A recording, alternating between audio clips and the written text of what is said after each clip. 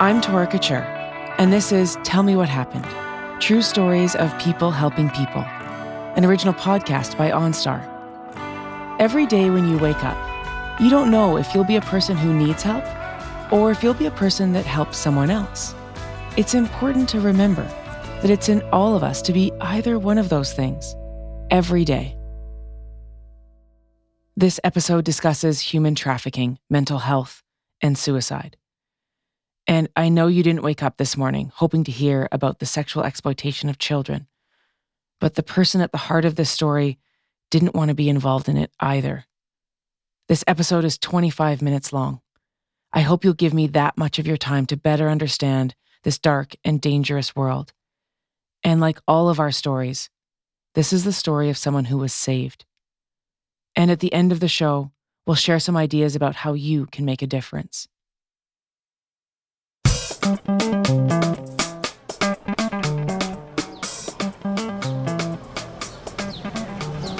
La Ceiba is a Caribbean beach town in Honduras. There's a reef just offshore where scuba divers come looking for whale sharks. And just inland, there's a national park with jaguars and toucans. The town itself is a collection of small hotels and restaurants. 14-year-old Swamir's Perino Guzman works at a pizza place. I had good money, I was happy, I was excited because I was getting so much good money just from tips and being able to provide for my family in a way that I had not been able to do before. His income is crucial to his family. His father was abusive to both him and his mother. Then eventually, he left them completely. Since my father left our home, I had to really to work. I had to really do whatever it takes to survive. I was going to be the man of the house. And for the past 3 months at the pizza place, he's been doing just that. One particular evening, after the dinner rush, just before closing time, 2 men come into the restaurant. They sit down, order food. I still remember what they ordered. And they left me 100 lempiras for a tip. You have to understand, 100 lempiras, I could feed my family for 4 or 5 days straight. I was overjoyed. Swamir spends some of that money on a treat for his family. I bought like a big extra pizza to take with me, to take home. And I'm sorry, I'm getting emotional. Pizza was another thing that we can afford then. Sometime before midnight, when his shift ends, Swamir's is carrying that pizza home to his family. All of a sudden, I just look back and I can see the 2 men from the restaurant. I remember I started walking fast and I could hear my heart rate just get louder. He walks faster, but the men do too. He bursts into a run, but it's too late. I felt like a knife cut me in. The men, the left side came and put a wet tissue over my mouth and nose, and I passed out. Swamir's drifts in and out of consciousness, vaguely aware he's being carried through the streets. The last thing I remember is that I was just thrown into a van, and I don't know anything from there.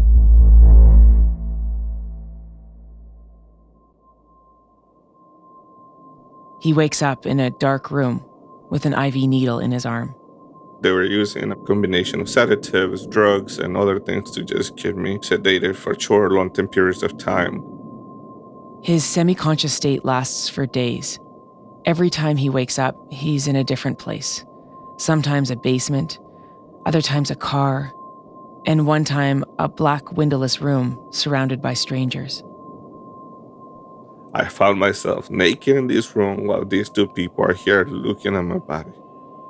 The men who actually kidnapped me were standing in the doorway and they just passed over a backpack and, they pull out what looked like money. And I realized that I was sold just there and then. I had become somebody's property.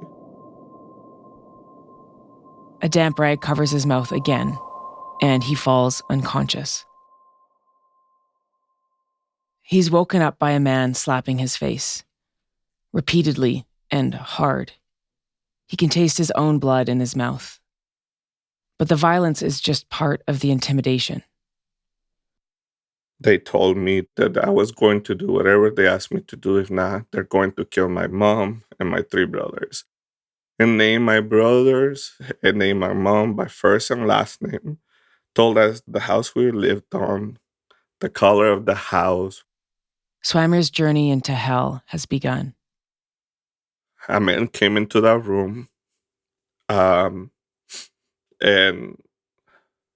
they were there to rape me. He's beaten, starved, drugged, and raped. Always by different people, in different places. Some people needed to beat me. Some people needed to do more things that to them, would fulfill their needs. But every person, no matter who they were, what color of their skin, all of them came to rape a child. He's moved from city to city. I was taken to San Francisco. I was taken to Las Vegas. I was taken to Tampa. I was taken to New York City. I was taken to Atlantic City. I was taken to all of these places. For 6 months, he endures the nightmare, night after night. I decided, I'm not going to live in this pain, and I'm not going to allow them to take my life as well as everything else they have taken from me. So I decided to commit suicide. One of his abusers has left a beer can behind. Swammer's bends and twists the metal until it rips, exposing the sharp edge. He uses it to cut deep into his forearm, then lies down, hoping to bleed to death.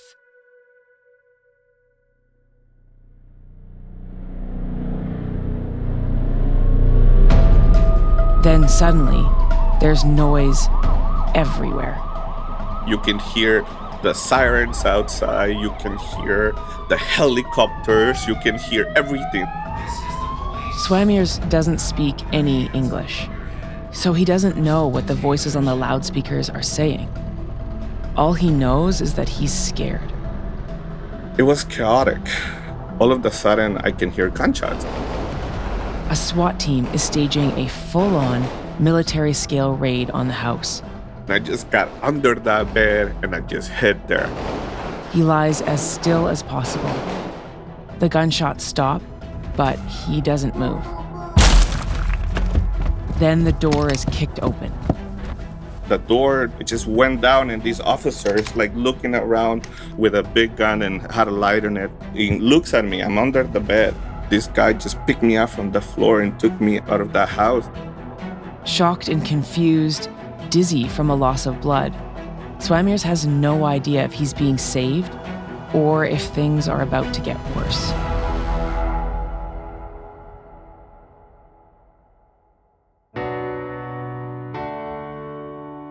This is Tell Me What Happened, a podcast created by OnStar to showcase how important a human connection is when you need help.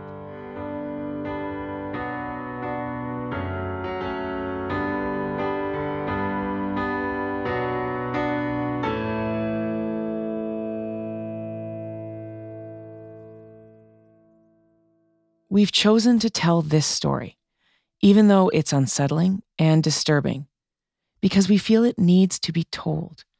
Human trafficking is happening right now, in your state, in your city, and we all need to be aware of that so we can put an end to it.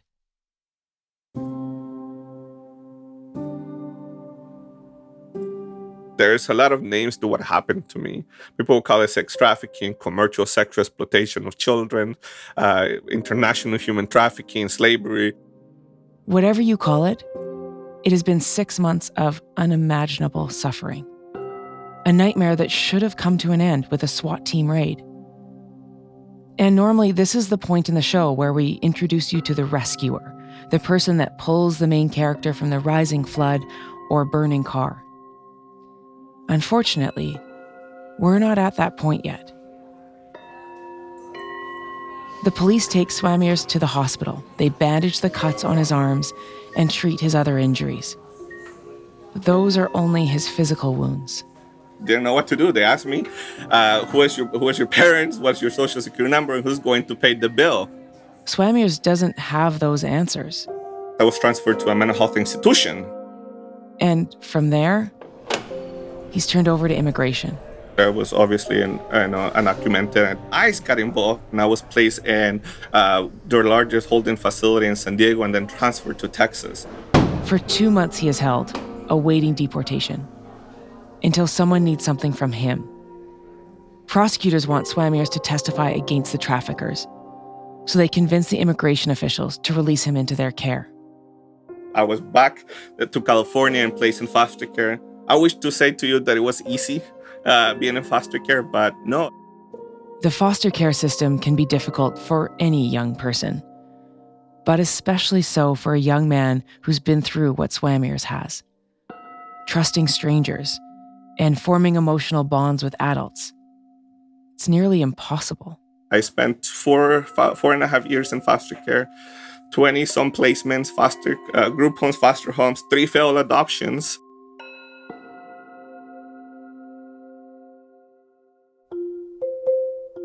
But one day, just as he's about to turn 18, he meets Sabrina Gooseby. She works at Voices for Children, an organization providing assistance, counseling, and a safe place for abused kids.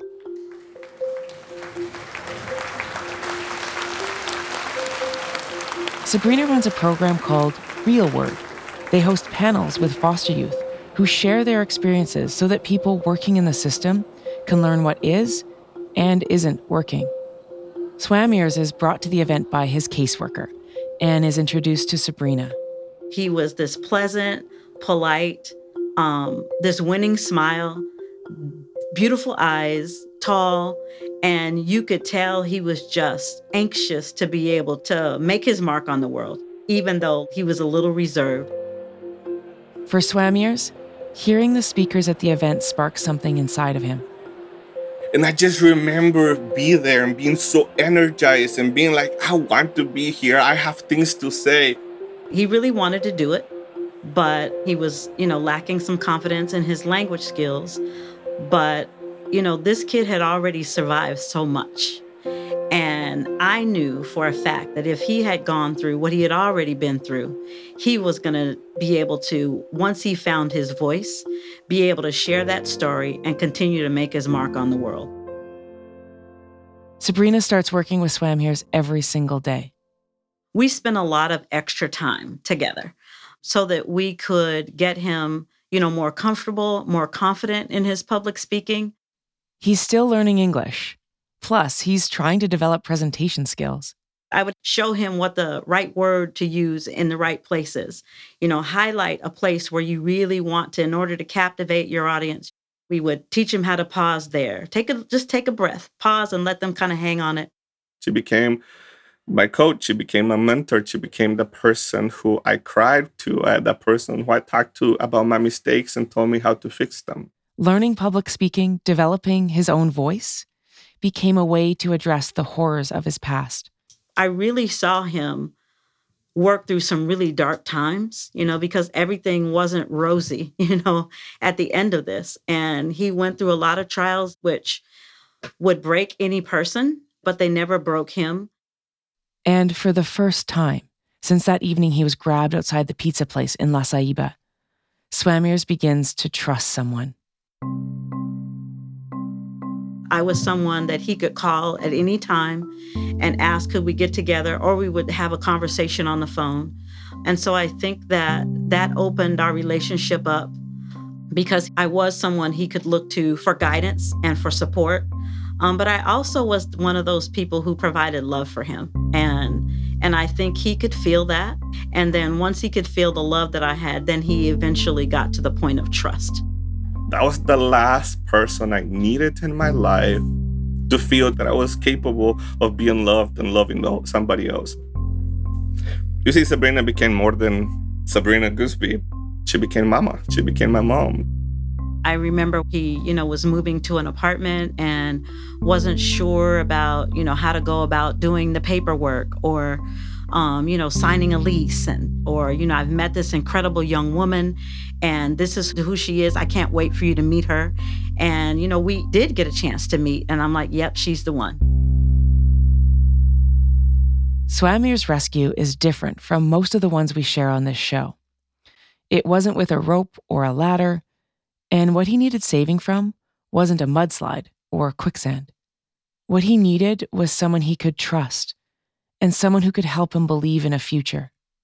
Once Swamir's found his voice and was able to share that with the world, that's when you knew that he was going to do some exceptional work for and with people. That I can tell you was single-handedly the biggest gift that Sabrina gave me.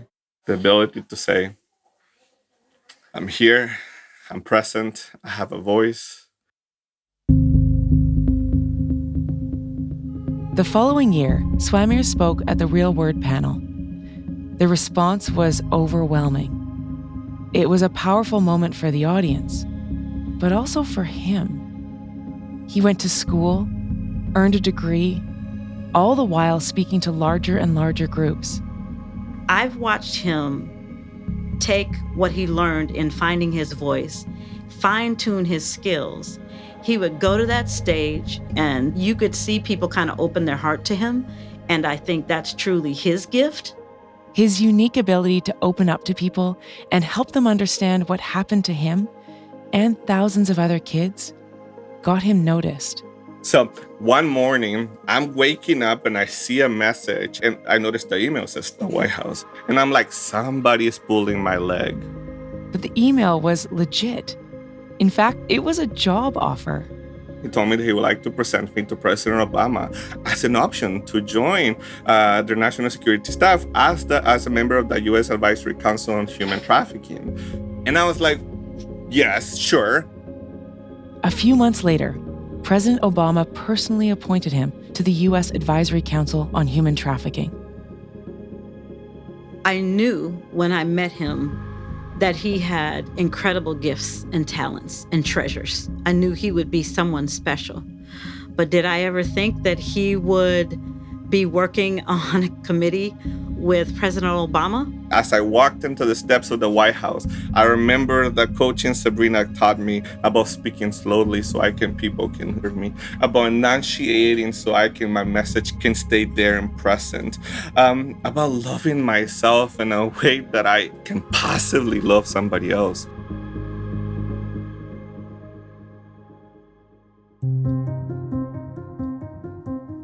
Swamir's story started with a kidnapping, and the turning point was a massive raid by the police.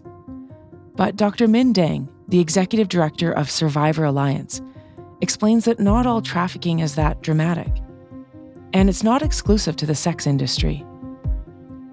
I think it's important to know that trafficking is about an extreme exploitation in labor. It's anybody who is there through force, fraud, or coercion to do something for somebody else under threat of violence and who are receiving little to no pay. And so it's less about the industry that it happens in and more about the loss of freedom and the complete control over somebody that is perpetrated by somebody else. I think that it can be a gradual system of exploitation, right? Someone just asks you to volunteer one day to work with them, and you're doing it as a favor because your mom borrowed money from them. Oh, and then it's this other situation. Oh, and then the length of time that you need to work for them just continues to build. And you realize that you can't get out of this situation with this person, or you fear for your family's life. So it can absolutely be gradual. Are children or teenagers particularly targeted? Anybody who has a certain vulnerability is, and I think that children are uniquely vulnerable because of their developing brains, because of the power differential between adults. If you're a child, if you live in a country where your democratic rights aren't as available, if there's a lot of poverty, if you have undergone any form of gender-based violence, war and conflict is a huge place where people are exploited.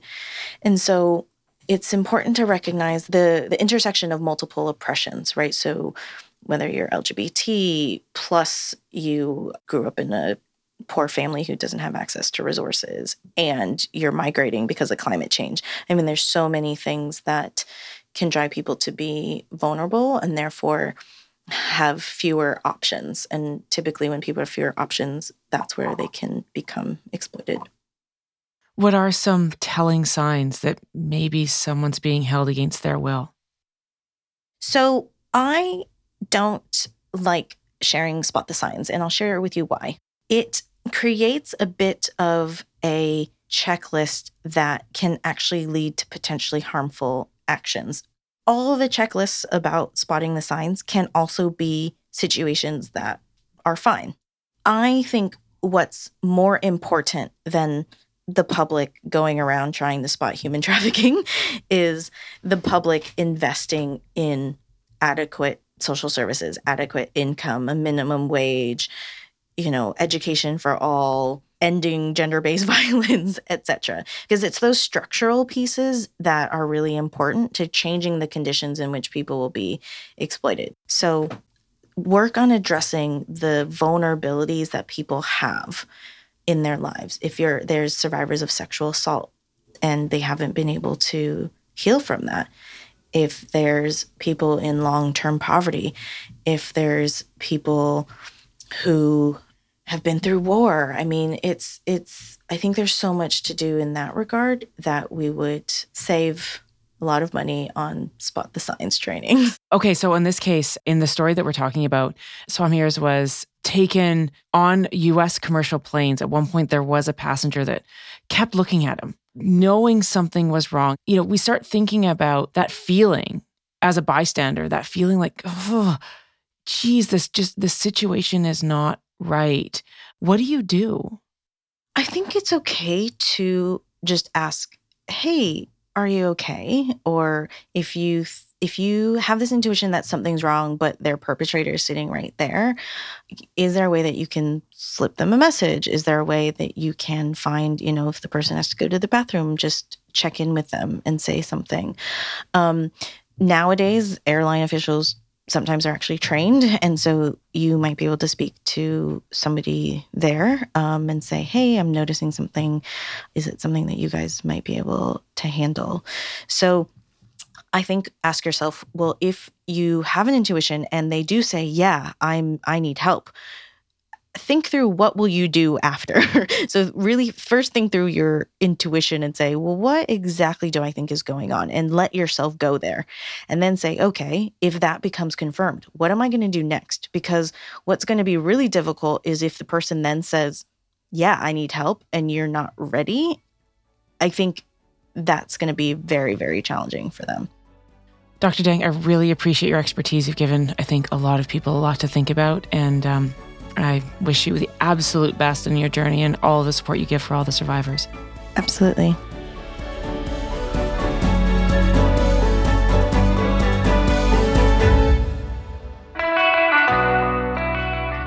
That's it for this episode of OnStar's Tell Me What Happened. True stories of people helping people. If you suspect someone is in a dangerous situation, there's a human trafficking hotline you can access by calling 1-888-37-37-888 or go to humantraffickinghotline.org. There is also a suicide and crisis lifeline you can access by dialing 988. People who are able to help are there 24 hours a day, just like OnStar's advisors. Those phone numbers are listed in the show notes. On behalf of OnStar, I'm Tora Couture. Thanks for listening.